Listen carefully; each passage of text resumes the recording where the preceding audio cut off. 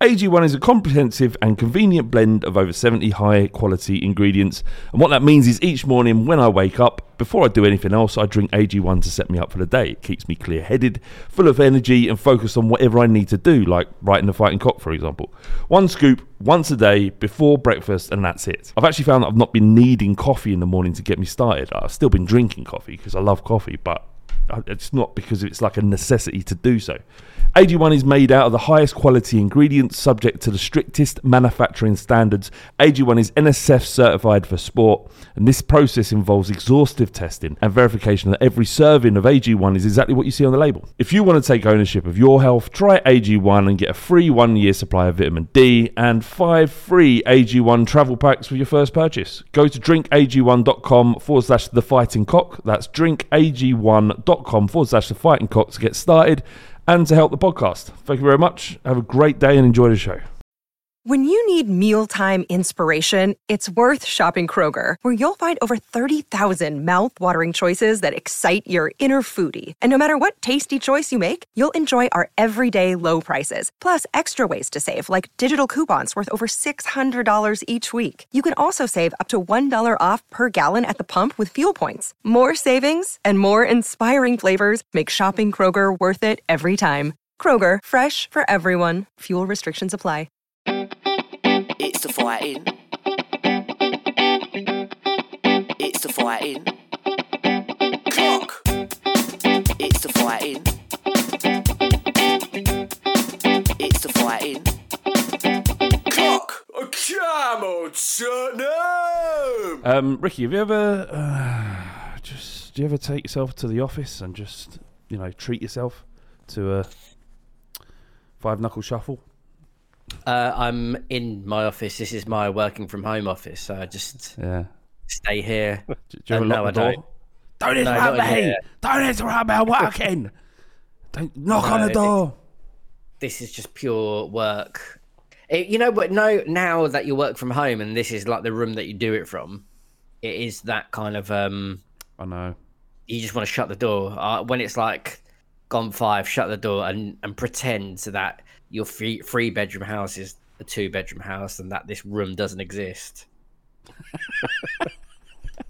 You don't like working, do you, Rick? Oh, God. Nah. Well, I don't mind working. It's fine, but not shit work. Give me the good work. I want all the good work. Ricky is actually, I don't know if you want me to say this, but he's open to new ventures. Is that fair to say, Rick? Yeah, you can say that. Yeah, why Ricky, not? I loved Ricky is on this podcast. By far and away the fans' favourite. People love Ricky. Give him a fucking job then. A good job that he likes to do. Yeah, please do that.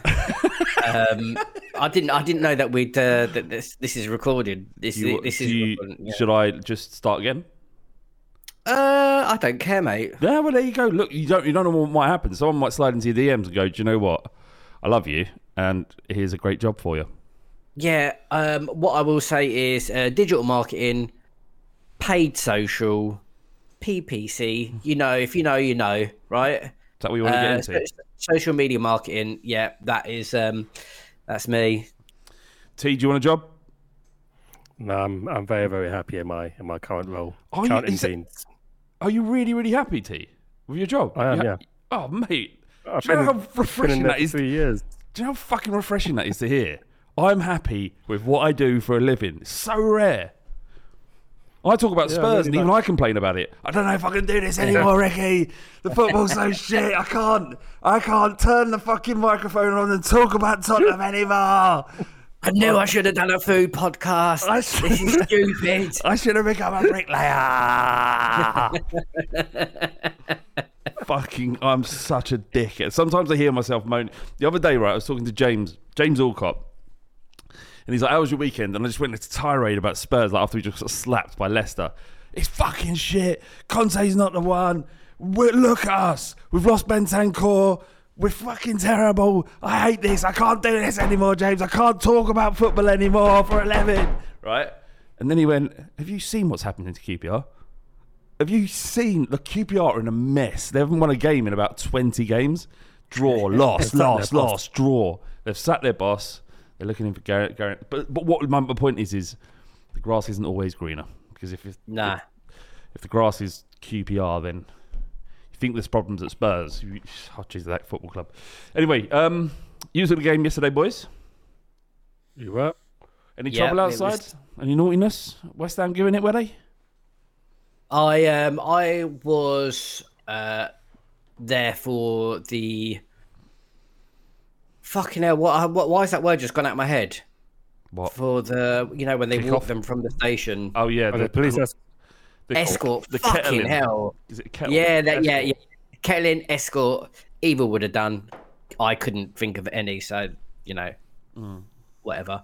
But yeah, there was loads of police covering West Ham. There was loads of police fans following them, and it didn't look like a massive mob at all. And maybe because where I was, there wasn't any singing, there wasn't any jeering, and it wasn't any bottles being thrown. It was just a very Cordial.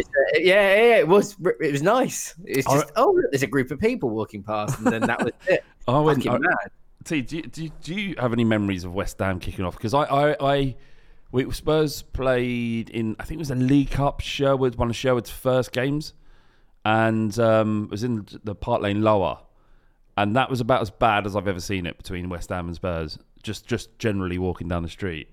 So you saying it's tamed over the years, Rick? Is that what you're saying? I don't know if it's tamed over the years. Well, actually, yeah, I am saying it's tamed over the years because with, obviously mobile phones and people filming, the new stadium where away fans are walked, they used to be walked down to the kind of intersection of Park Lane and the High Road and come around that corner where the traffic lights are, and that's exactly where it was kind of like a quarter of the away fans and then 3/4 was the South Stand, Park Lane. And you'd have to walk past each other, and there was just like a small segregation of those little metal rail fencing. And all of that's gone now. Yeah, it wasn't a lot. All of that is gone. They get walked down a separate road before they even get to Park Lane. And there is a lot of police presence. And with the Gooner game, that they didn't even walk down the High Road, I don't think. I think it was, they came Northumberland Parkway. That from that. Yeah, from that area. They were scared. They said they. I heard that the Arsenal fans, emailed the police and saying, "Just keep us away, keep us out of Dodge City." T, how did you enjoy the game? Did you? I mean, what did you think of? Before we go into the football, actually, what did you think of West Ham support? Because this is like a big game for them. It's not. I don't really give a fuck about West Ham. I honestly, when I come into a week at West Ham, T, do you get nervous going into that game? No, not at all. I mean, they were in the bottom three when the game kicked off, so they're already on a bad run. So I think there's an element of that in their apathy yesterday. They're not doing well. They're on a very bad run, and they probably just didn't give a shit about the game. It's not a fixture I really think about. I think, I agree with Ricky. It wasn't that intense yesterday. I think you probably get most scuffles at the away game. Upton Park is no more, but going to away games there was quite hairy, But the new stadium is not. Don't really see many. Do you think it's a shame we've lost that element to it? Or is it 100%? Yeah, totally. I know some people be listening to this and be like, "Oh yeah, it's better because safety and it's a football game. None of that kind of stuff should happen." But it was back in the day.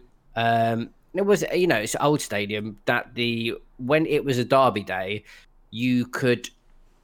The atmosphere was palpable. Like you could cut it with a knife. It was just, you just knew that whether or not people were going to do anything, but it was, lads bouncing on their toes, bit of kind of pushing and shoving, whatever. You're not really going to get much action outside the ground because it's going to be like covered with police. But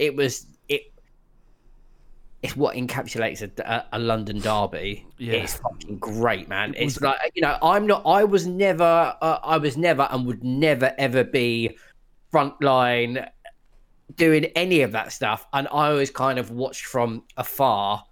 We let tougher men do it. Yeah, exactly. Yeah, that's exactly it. And it's part of football. and I did enjoy it. Excuse me, sir. Can you look quite big and strong? Can you go and attack those West Ham fans so I can watch?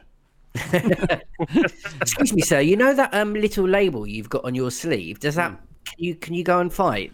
You're wearing the Stone Island. Yeah, that's the problem. That's the problem with everyone wearing Stone Island now. It's because it's not. It used to be a declaration that you was up for something. Yeah. But now it's just anybody wears it. So it's like anyone. And if you're wearing Stone Island as well, that it still means you're up for it, and you'll get folded up. If you're wearing Stone Island and you're walking down the high road and you get folded up and put to bed, that's on you. You're wearing the uniform. So do you think there's an edge, the missing edge to Spurs and Tottenham and Arsenal and all the other teams? It's not quite as there as it used to be. It is online. There's some savage shit on Twitter and that I know you enjoy. But do you think that we've lost the edge? Not just There's an element of that, yeah. I mean, it's almost too well policed now where it's near impossible for it to really kick off. I think the Arsenal game, there was a little bit of needle there. I think Ricky, myself, Spooky, a couple of others were watching them walk by and there's flares and all that shit going on. So there's an element of it, but it's never going to be as bad as it was in the 80s and 90s. I don't know why. I think it's probably because it's so well policed, but also depends on how the teams are doing as well. Because West Ham are doing so shit, and they probably thought they're going to get an absolute stuffing yesterday, and they probably could have if we played to our best potential. There's an element of that really. It's almost fair weather, you know. And I think the next North London derby, the next one at the Emirates, I mean, you know, if they do the unthinkable, I think it'll probably kick off a lot at the away game, particularly. What did you make of the performance overall, T? First half wasn't amazing. There's a lot of frustration at half time when I went for my half time beer. But I think we were the better team. I think there's a slight tactical adjustment made in the second half, and you know we folded them up. But it was one of those games. It was just an attritional game, and what really stood out to me yesterday was Romero because it's like I'm surrounded by cunts here. I'm going to fold people up, show you guys what to fucking do. It's a bit Everyone's getting folded up. Everyone. It's a bit like you know, you and your missus are cooking and you're annoying your missus because you're so crap at cooking. She's just elbowing you out of the way. That's what I felt like Romero was doing to the other defenders. Like, come on, get in there. What are you doing? You know? And someone else also mentioned that Bentancur got injured covering for other people, and it felt like Romero could have done it yesterday. Thankfully, he didn't. Go on. I think there was like Royal got a lot of plaudits. Sonny did as well for getting his goal. But it felt like that Romero really didn't get. I didn't see it online or just kind of hearing about it. But Romero was so fucking good yesterday, and I've been one that's been kind of on his back a bit about. Is he as good as everyone says? And like the lead up to the World Cup, kind of injured and coming back from the World Cup, still a bit of a hangover from that, and it's kind of like proving your worth. And yesterday there was like there's a tackle where kind of Son's position, that left wing centre forward area, and I was like, fucking hell, that's a great tackle. Oh, it's Romero. Fuck it, what's he doing there? Yeah. Then there was another one at left back. Yeah. Oh no, Ben's. That's Romero. What's he doing there? He was fucking everywhere. Everywhere. He was. It's insane. It was his best performance at Spurs, hands down. But that one you just mentioned on the left-hand side, when you're in the stadium, you can see everything. So you would have been able to see Romero moving across, I'd imagine. But on TV, you don't. You see where it focuses on the ball and you're watching. And then he just fucking does this incredible tackle from the sort of the defender's left-hand side, attacker's left-hand side. And I was like, who's that? Oh, like he said, where you come? You're not even supposed to be there, you little scamp. He kept roaming forwards as well. It's like he was doing 1-2s with Kane. I was like, what's going on? There was one moment where Dad went, what is Romero doing? Why is he in a forward right position? He was imperious, and I don't know how much of that was tactical, or he just had the bit between his teeth, or it feels like he needs to make one or two big challenges, or one or two clean challenges, and he's set for the game. Then he knows, the mood he's in. All of the challenges he made, if he was half a second late, would have been resulting in yellow cards because there's a lot that were hard, all of them fair, and he timed all of them correctly. But you just have to take the games where he, like got sent off against Manchester United, Man City, and then it was the fact his absence was a massive part of why we lost so significantly to Leicester, I think. But by the same token, that mercurial talent, you have to accept the good with the bad with the good, and he was incredible. Like you said earlier on, Ricky, that we've all been kind of looking at him, starting to question: is he as good as everybody thinks he is? Like people saying that he's the closest we have to the level that Alderweireld and Vertonghen set when they were at Spurs, and he was. So a lot of people were saying, well, yeah, but he is playing next to Dyer and Davies, essentially making excuses for him because we think he's good enough. Yesterday, he just grabbed the ball by the horns. It was like a captain's display. It was unreal. He was the man of the match, in my opinion. Do you agree, T? Yeah, definitely was. He was just doing everything, and he played well against City as well. Even though he did get sent off, he did keep Haaland pretty quiet. And the last few games he's been good. I think against Milan he wasn't at his best, but it's a very weird display, the Milan game. But yesterday he was amazing. He was everywhere. He was covering every blade of grass, and I think for a derby like that, you need that sort of performance. What I was interested in, I saw a clip, I think, is look at me and Rice and Højbjerg having a row and Romero's breaking up. Like, what the fuck's happening there? It's like a parallel universe. Normally he's like piling in, throwing punches. Like, yeah, love that shit. Did you see the another bit with? Oh, sorry, go on. Just on the Declan Rice thing, where is that what you was going to say? Where apparently Declan Rice squared up to Højbjerg, as you saw, and apparently he said, do you know what he said? Yeah. Said no one likes you. Nobody likes you. What a weird thing to say on the pitch. By the way, nobody likes you. It reminded me of that tweet where this girl was having sex with this her new boyfriend, and said, call me a slag. No, not a slag. Sorry, call me a slut. Call me a slut. And he was like, yeah. You're a slag and no one likes you. She was like, no, that's not what I was after. I wanted to be called a bad girl, a slut. And he went, you're a slag and no one likes you. What was you going to say, Rick? Exactly that. But the cherry on top for Romero's performance is when Emerson Royale scored and Romero celebrating him and then boots him across the thigh as a friendly, have some of that wallop. What is it with South Americans being so violent in celebration? Did you see Romero grab Richarlison by the throat as they celebrated? I thought it was Richarlison who did that. Yeah, that's crazy. Emerson grabbed him by the throat like they hated each other, and they're just like, yeah, this is great. Even Lucas Moura smacks people on the head. I don't know what's going on in South America. Unreal. Let's move on to Emerson Royale's performance, because he's becoming a joy. He's becoming like a cult hero. Actually, we've got a question here from Jack Kirby Lowe. He says, whose villain to hero arc is better, Royale's or Sissoko's? It's comparable, isn't it? It is comparable. Really is.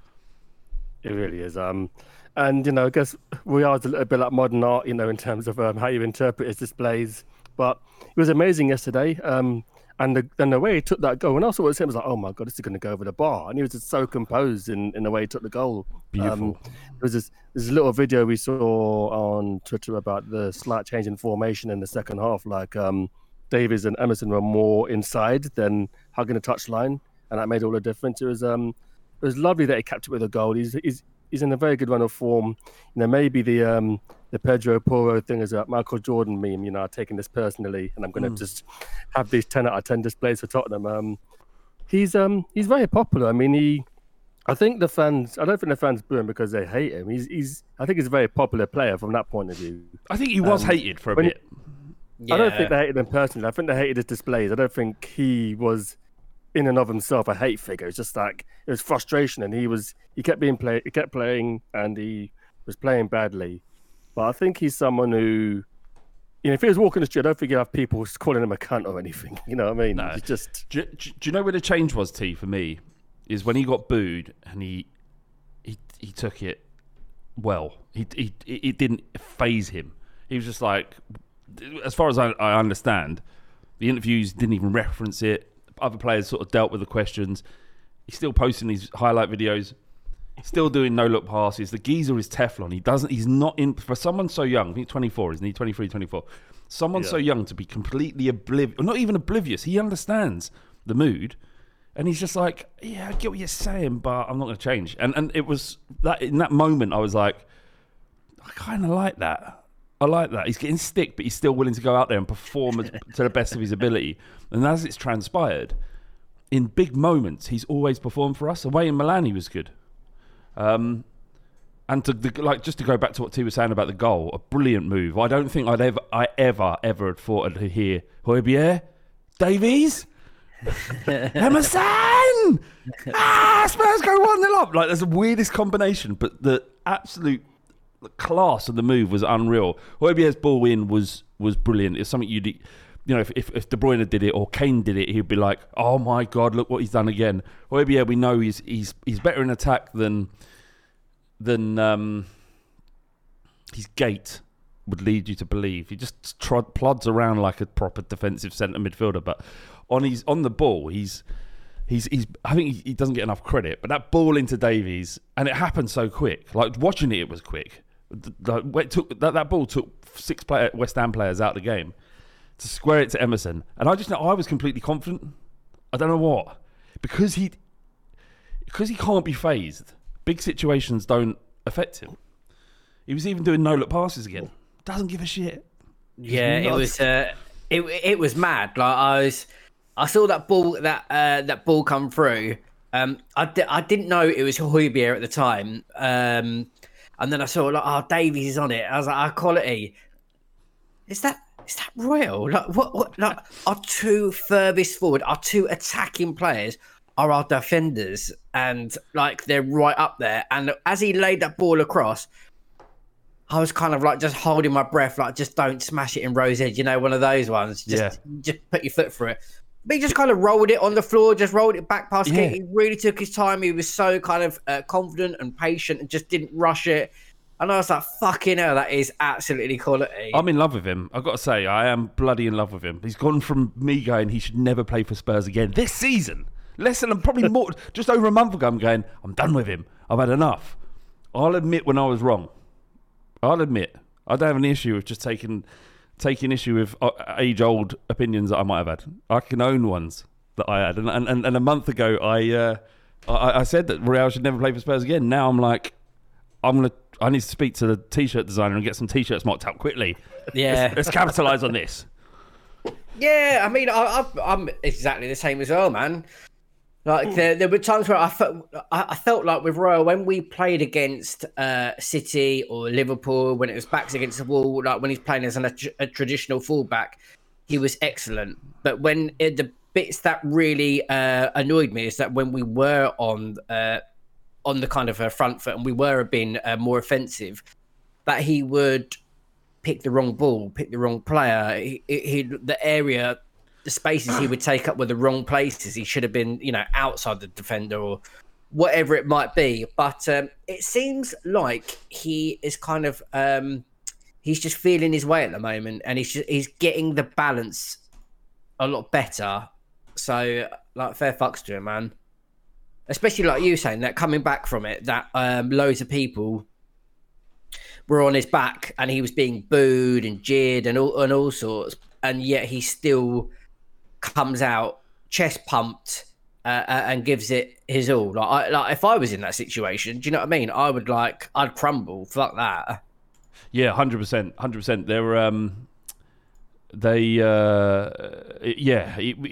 He's just shown strength of character, and I love him for it. We've got a question actually here from Centurion_Spur. He says, is Pedro Porro needed in Tottenham after this Emerson revival, T?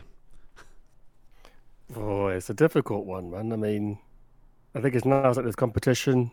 Porro's only game was a bad one by all accounts. I didn't really watch the Leicester game.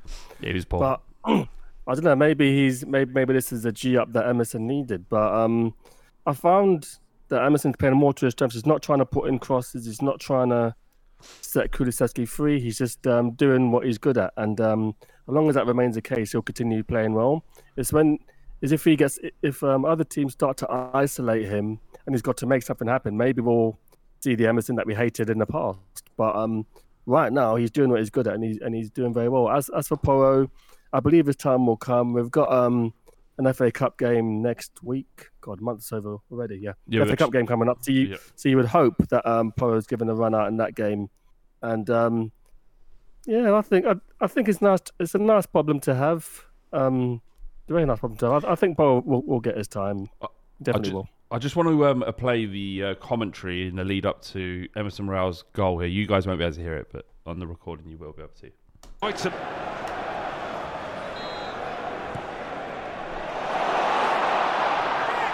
Davis. Emerson Royale! Well, for all the big attacking names that Tottenham have available, it's the two fullbacks that combine to get the breakthrough. So casual that finish. Do you know what? In the run up to, because I was expecting them to hear the commentary and break it down. The Højbjerg pass didn't even get a mention from the fucking. I don't know who it was. Ian Danta. I don't care who the commentator is. Zeus. He says the question is: You're hiking with Emerson Royale. You're hiking with Emerson when suddenly a snake appears and bites him on his royal penis. With help being far away, do you attempt to suck the venom out? 78 likes. That got 78 likes. It's become a thing. Zeus's question has become a thing. I like it. Zeus's question of the week. Yeah. I think I would. But if he plays badly, then I'll let him die. But he's playing well now, so he can live. So it depends on when it happens. If he's in a good run of form, getting goals, then yeah, I'll save him. I'd do it if there wasn't a snake. I'd say to him, Emerson, I'm not sure you're aware, you've just been bitten on your penis by a snake. And he's like, what snake? Doesn't matter. Can you just remove your trousers? I've heard that doesn't actually work. You know, if a snake bites you, you've got to suck the venom out. You heard down Milton Keynes? Someone told you. What do you mean you've heard? Is it after the BJ? The off license two streets away. We were chatting about it as I was buying Maltesers. Oh, by the way, mate, did you know that it doesn't actually?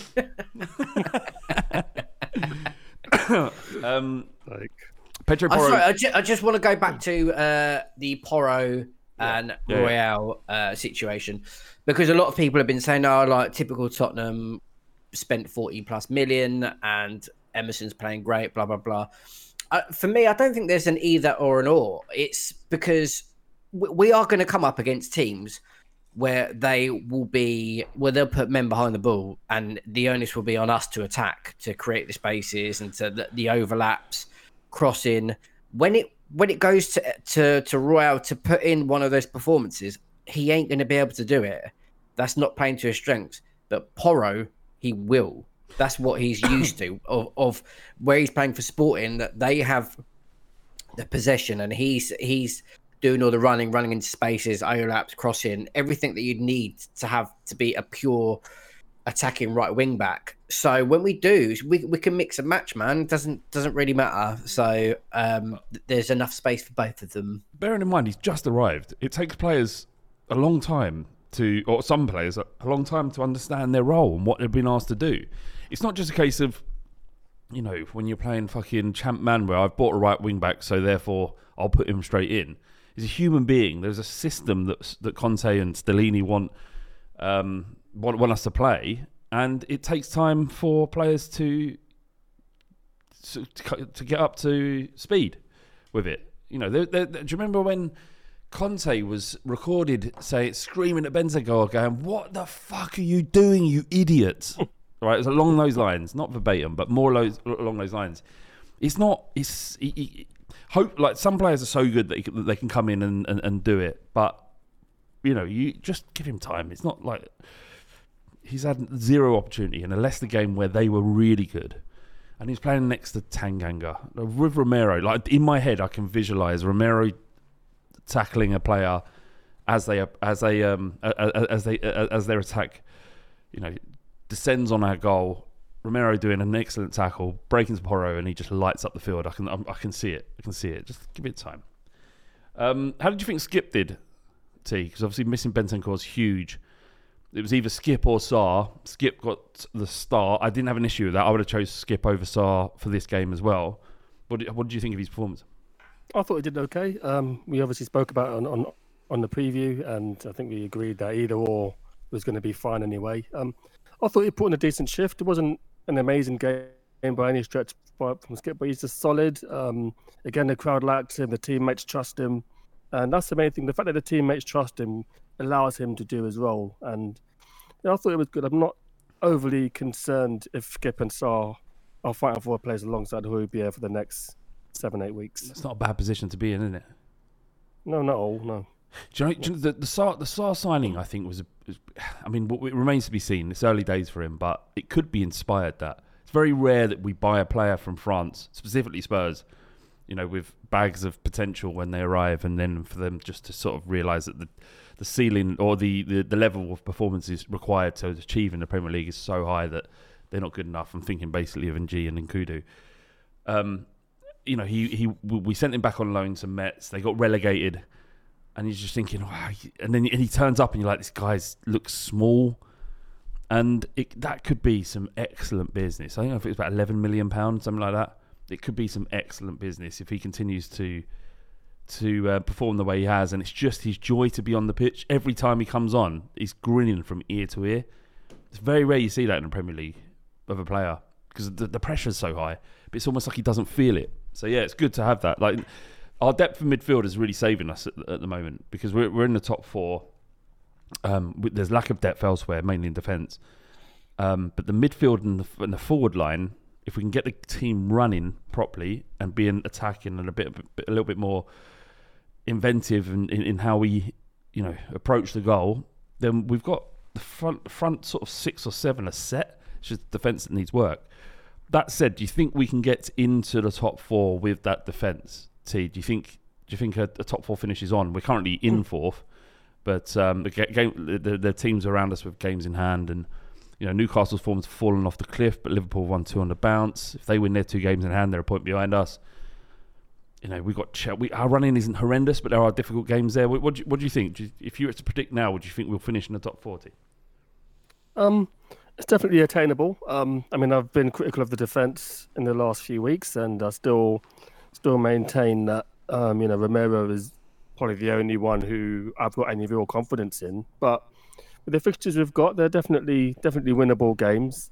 And again, I think we've been there so many times. We've been in the top 4 race for the last 10 years. We've been there and done it. And Newcastle aren't in a position where they're expected to win games. And this recent run of ropey form kind of reflects that. I think they've won in 1 in 6, I think. Rick, I'm just going to go through our next sort of list of games. And I want you to tell me whether we're going to win or lose them. Okay, let's go. Chelsea at home. Win. Sheffield United away. Yeah, win that. Yeah, Wolverhampton away. Yeah, we're in that. Yeah. AC Milan at home. Yeah, we'll win that. Fucking hell, we've got a lot of W's, haven't we? Eh? Forest at home. Yeah. Win. Slap them. Southampton away, relegated. Win. Yeah, win that. Fucking hell. Everton away. Win. Yeah, I don't think we're going to lose again this season. Well, check this out. Brighton at home. Yeah, it's a win, isn't it? Yeah. Tell me that we're not going to beat Bournemouth at home. Yeah, we are. You can't tell me that, can you? We're going to win that one. T, Newcastle away. Will we win that game? Just fucking say win. Just say win. Yes. So big fat W. By our reckoning on the Fighting Cock, we are going to win 1, 2, 3, 4, 5, 6, 7, 8, 9, 10 of our next 10 games. Do you remember that game show? It's an American game show where they had a row of like 8 playing cards, like oversized playing cards, and you'd have to say higher or lower. Yeah, well, the price is play right. cards right. Play cards right. Okay, play cards right. It's English. Was it? Yeah, yeah. Anyway, it doesn't matter. Yeah, we know the game. And when you're saying when you keep getting like a 2 and we'll be like higher with the wins, and then when you said Newcastle, it was like, is it going to be higher or lower? Yeah, well, that's a 7, isn't like it? An 8. That's a 7 or an 8. Yeah. 100%. Sonny came off the bench, netted, not for the first time this season. The last time he did that against Crystal Palace, got bagged a hat-trick. I think he needed to be taken out of the firing line. I don't think he had an issue with it. It was like proving the doubters wrong. And for Kane to put that ball into him, it's like we hadn't seen that run. We hadn't seen him burst into space. I'm not sure why he did it in this game or why it happened the way that we'd seen it happen. But as soon as he went through, I was like, that's a goal. And it's great. It was great to see him score, wasn't it? Yeah, it was. He performed a lot better in his little cameo. I think it was the right decision to drop him. I remember I said maybe give him 45 minutes. I think it was the right decision, and we hope that this is the springboard to the old Son that we know and love. He overtook Teddy Sheringham in the scoring shots as well, so it's another nice milestone. 98, so it's 2 away. Yeah, 98. So it's 2 away from 100 Premier League goals, which is amazing, really. It's not something we expected from him when he first joined Tottenham, and he's a Spurs legend. That's a given. But hands down, it was lovely for him to score. Lovely for him to score against West Ham, given that their fans fucking hate him and he hates them. So yeah, so this again this huge. Sort of, there was like racist comments towards him from West Ham fans. Not for the first time. We've got a really sort of ugly track record of targeting Son. It's almost like, why aren't they brave enough to target other races? Like, they don't say anything about any other races, just him. He keeps fucking them. do something else. Do something else, for fuck's sake. He does. He is motivated against West Ham, isn't it? He is. I don't know if you saw that AC Milan. Like, there was a tweet from Tottenham. It says, "We've been made aware of the utterly reprehensible online racist abuse towards Son during today's match, which has been reported by the club. We stand with Sonny. Once again, call on social media companies and authorities to take action." And then AC Milan replied and said, "Show racism the red card. We're with you, Son." Hashtag we respect. Was that in relation to AC Milan? Because I saw that yesterday. I thought AC Milan replied. They added Spurs. You know what they didn't do? Shit. Do you know what they didn't do, Ricky? What? Didn't quote tweet it. They just replied underneath, which is not as. That's not as strong a message. Yeah. Like, we're grateful, AC Milan, for your your thoughts and stuff.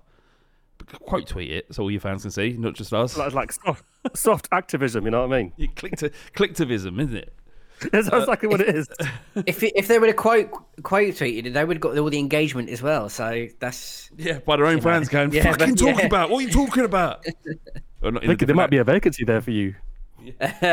Rick, as someone who works in social media, would you take on a job at Spurs, or would you find that quite difficult? Because your relationship with the club, it'd be impacted, and it would be changes everything, doesn't it?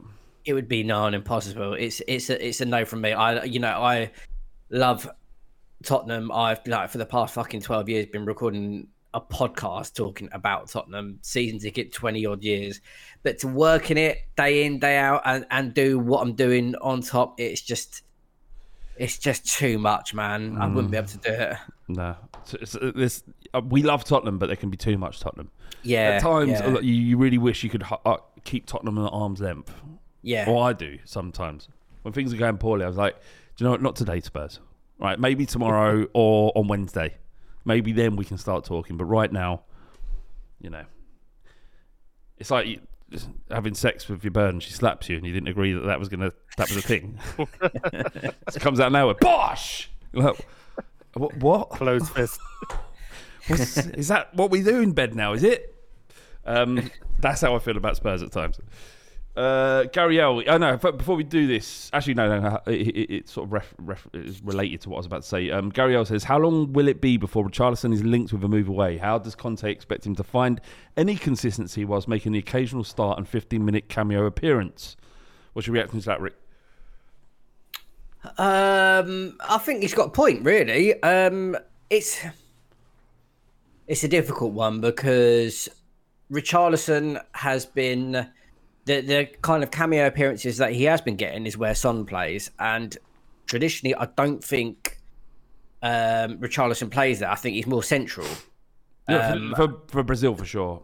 So, he would be for him to get a rhythm and a run of games. He'd be playing where Kane is, and that ain't going to happen. So he's naturally having to get snatching opportunities out of position where Son plays, but Son has been massively out of form, and Richarlison should have been brought in earlier or even started games a lot more, but it hasn't happened because Son is Son, you know? And I think Conte's tried to play him into form. He obviously knows how amazing of a player Son is.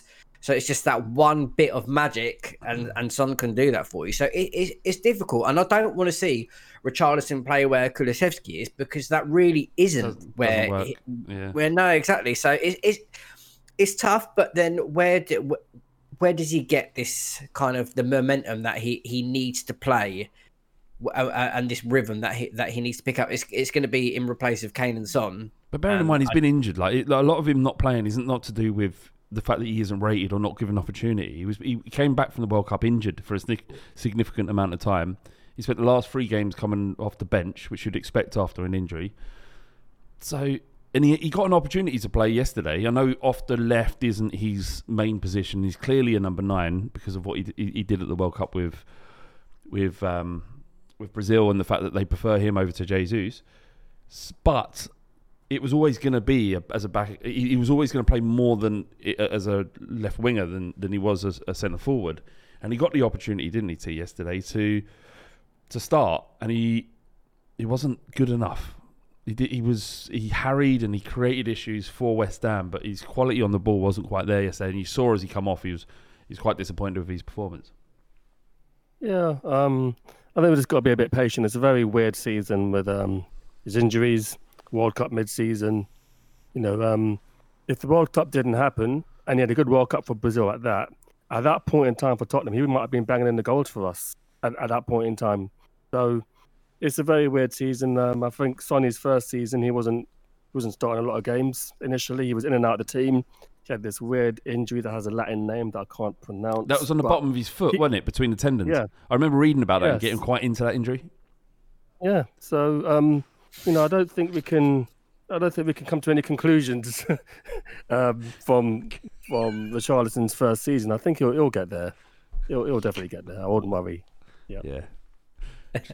I was listening to Rule the Roosters, and Jack was saying about Richarlison and getting his opportunity and where he naturally plays, where Kane is and stuff like that. And then I was just listening, and then Jack's like, yeah, but this could all be in preparation from when Kane leaves, because you know that hasn't been resolved and there's a year left.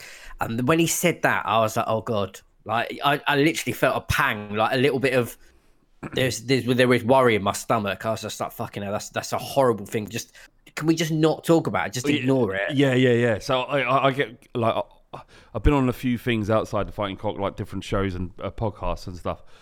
And the question I keep getting is, do you think Kane will stay? And I'm like, well, don't ask me that. Like, I don't know what you want. What do you want me to say? Do you actually want me to sort of come on your show or wherever it might be and go, yeah, I think he'll go United. Probably the best thing for him. God, I don't want to think about that. Fuck off.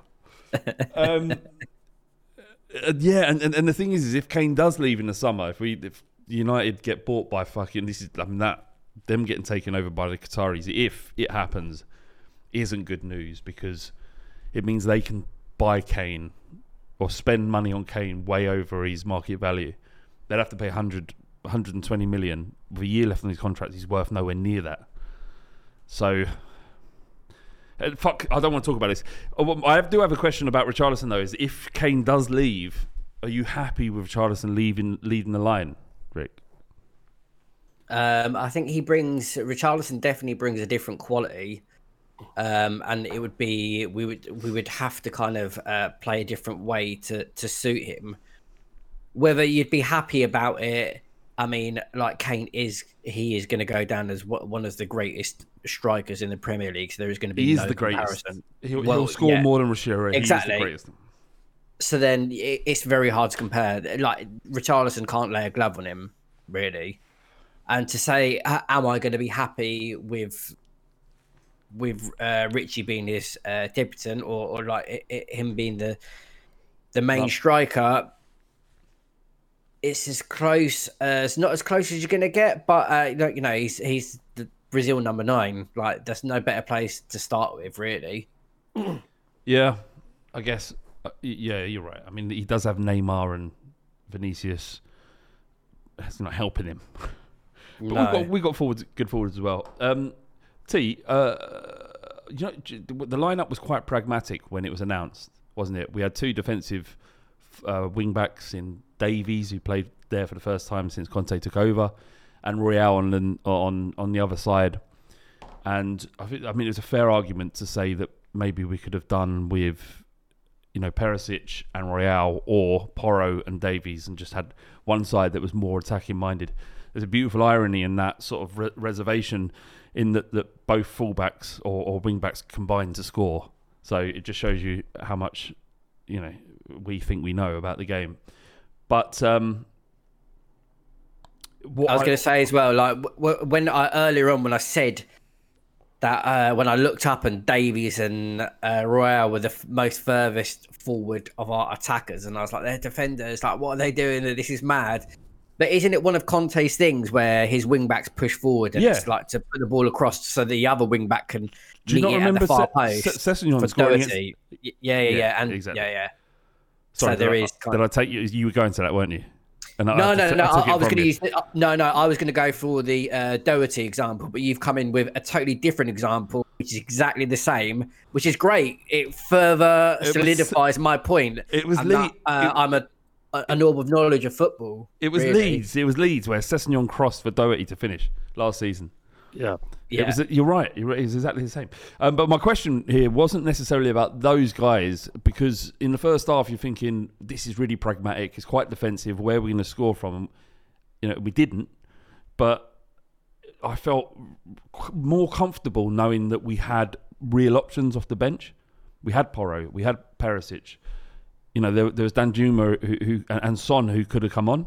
So while it was pragmatic to start with, it felt like we could change the game with our bench, whereas that hasn't been the case. Do you know what I mean? Yeah, definitely. I think attacking-wise, as a squad, we're doing okay. With the earlier conversation about if Kane leaves, can Richarlison do a job? I think we're in a better state now to replace Kane than we have been in the last 10 years. So that's a positive. But I looked at that bench, and there are so many options up there to stretch the game. I was surprised that Danjuma didn't get his chance, but then Sonny scoring kind of, put that to bed. I don't know where Danjuma fits. Gave Lucas Moura a run out as well. I really don't know where Danjuma fits in his team. Like he was brought in for depth, and that's it, wasn't it? It feels like that. Yeah. You would have thought he'd been playing on the left, maybe would have replaced Son at some point, but I think it looks like Son's got that position nailed down to the end of the season, unless he goes back to being terrible.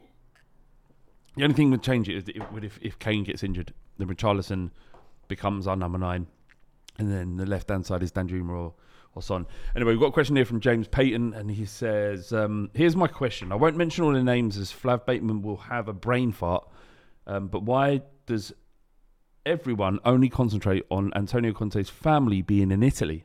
We have 5 further Italian coaches who have family living away from home.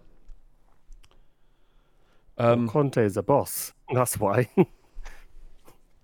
Conte is a manager. That's why he's more pronounced with him than the others. Do you boys have any issue with the fact that he's returned home? Like I spoke, my stepmum Valerie, she had a gallbladder out, and she was back to work within 7 days. Was she? Yeah, she was. I mean, she's not a coach for a Premier League football club. She was a dinner lady, but she was back to work doing her best. You need Core to ring the bell. So she's like I don't think she rang the bell to about 8 weeks after the operation. I think that. I have no problem. He's been through a lot, and whether you want to be that kind of stoic, people pass away and this, that, and the other. That not only Ventroni, who is incredibly close to passing away, then 2 other teammates that he was very close with. It's just a huge amount to kind of psychologically to process. He looked tired. And then let alone having an emergency operation for your gallbladder. It's a lot physically and mentally, and you're Premier League manager at Tottenham. Well, I think he probably needs to go back to Italy to spend time with his wife and daughter in his hometown, wherever. and to kind of just have a bit of that bit of headspace, really. What you imagine like Vetroni was ill. Like Conte knew he was ill, but he was shocked by how quickly he became from being, poorly but like working and stuff to passing away. And then just a few months later, Conte also falls ill, and thank the stars that it was just a gallbladder operation and wasn't anything more significant. But that would take a mental impact on you. And bearing in mind, as the head coach of a Premier League football club, it's all mental. All of it's mental. He can't do anything on the pitch. Like, he's retired from playing football many, many years ago. All of what he does now is mental. So he has to think about all of the intricacies and difficulties and nuances of preparing for every single Premier League game. On top of that, we've got Champions League and FA Cup. I can see where the mental strain has come from. So I don't have a problem with it either. I don't think. We've got a question here from Fuzz. He says, if Conte is leaving in the summer, which most of us expect he is, and are we wasting our time keeping him? The results seem better with Stellini managing things, and the new manager bounce could go a long way this season with the Champions League and FA Cup. Would you replace Conte? He didn't ask that question. He says, who would you replace Conte? So he's already made his mind up. But would you replace Conte at this stage, T? No, I think there's a bit of continuity there with Stellini and Mason at the helm.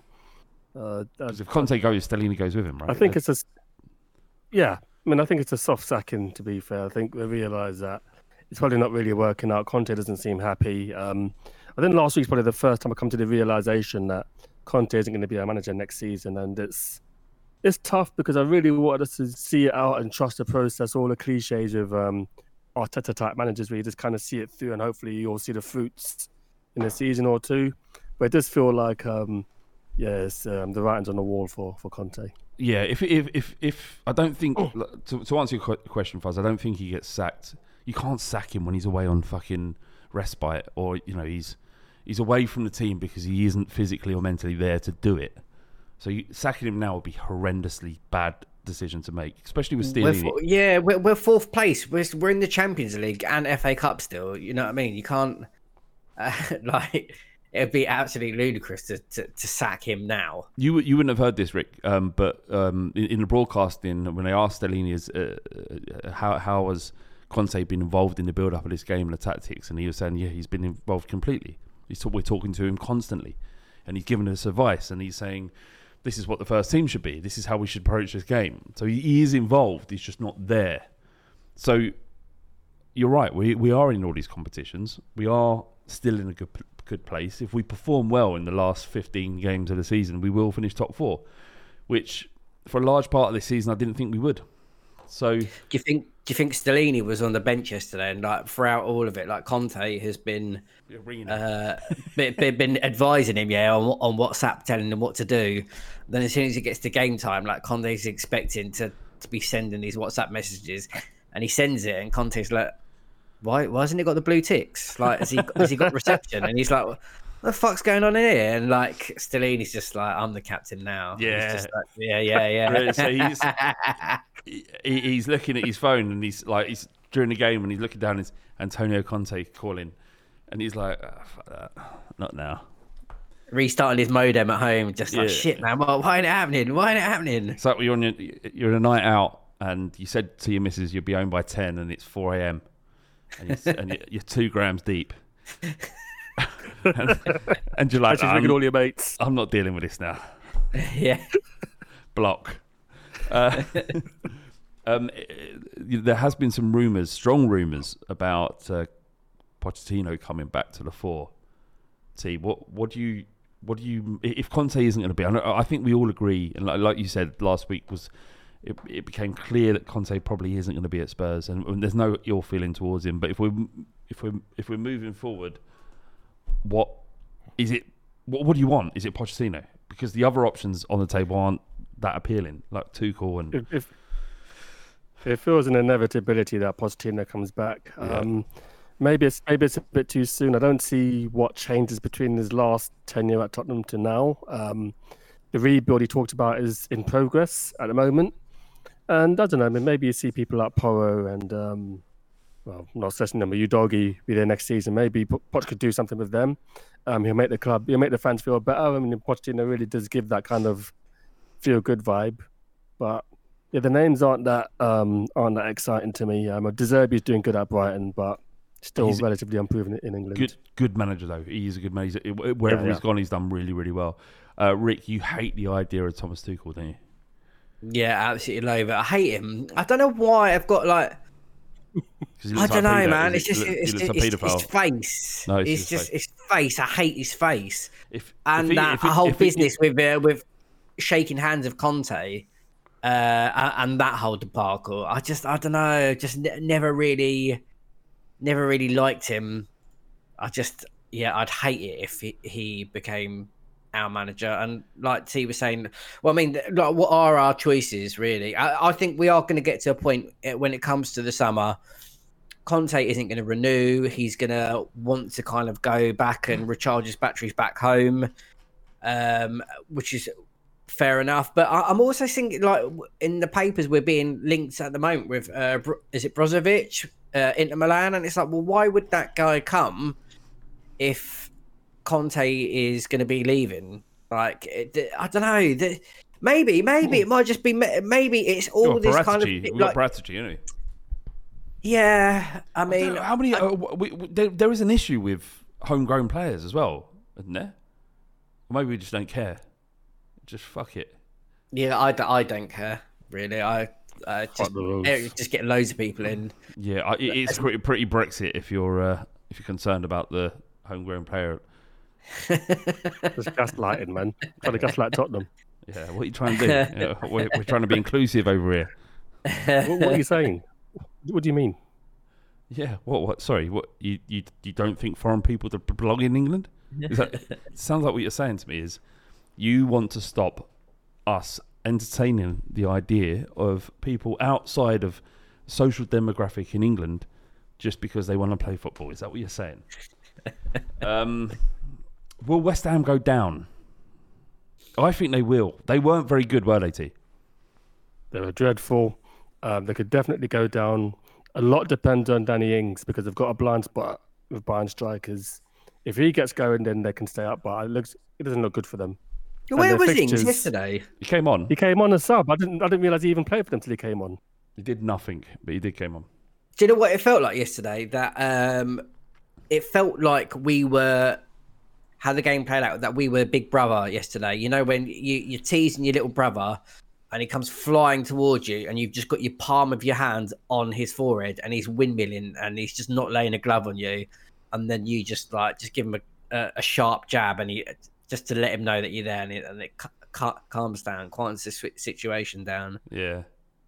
I mean, even though we didn't do anything in the first half, particularly, I thought we were the most attacking out of the two and looked as though we were most in control. But I just didn't feel that we were ever in any kind of danger. Trouble. No. Yeah. It did when Son scored, it felt like entering a warm pum. with the moan in your ear as you're entering. Yeah, that's exactly what it felt like. Everyone, all the boys know. All the girls know. All the girls know as well. If you know, you know. If you've had sex, then you know. Entering a warm, willing pum is the best. I don't. I just hear. Is it in? You know it is. Why are you being like that? Oh my lips. do you ever sometimes go, no, it's not yet. You just thumb it in. Have you ever had the situation where you're just so into it? Things are good.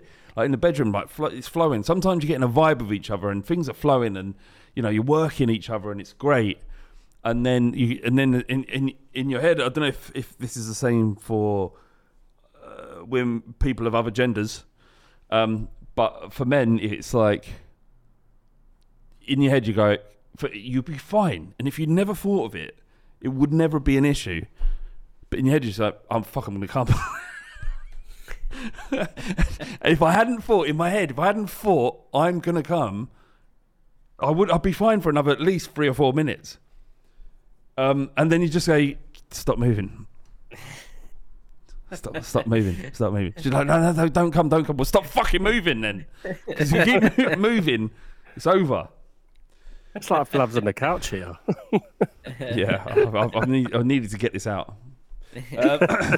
Stop moving then, innit? Stop wiggling. All right. I mean, that's the end of the Fine Cop podcast. Cheers, Rick. Cheers, T.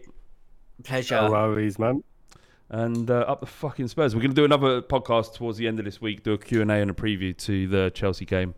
Hey. But, do you boys fancy that one? Let's go. Let's go. Let's go. This is how you want to be remembered. All right. Cheers, boys. Cheers.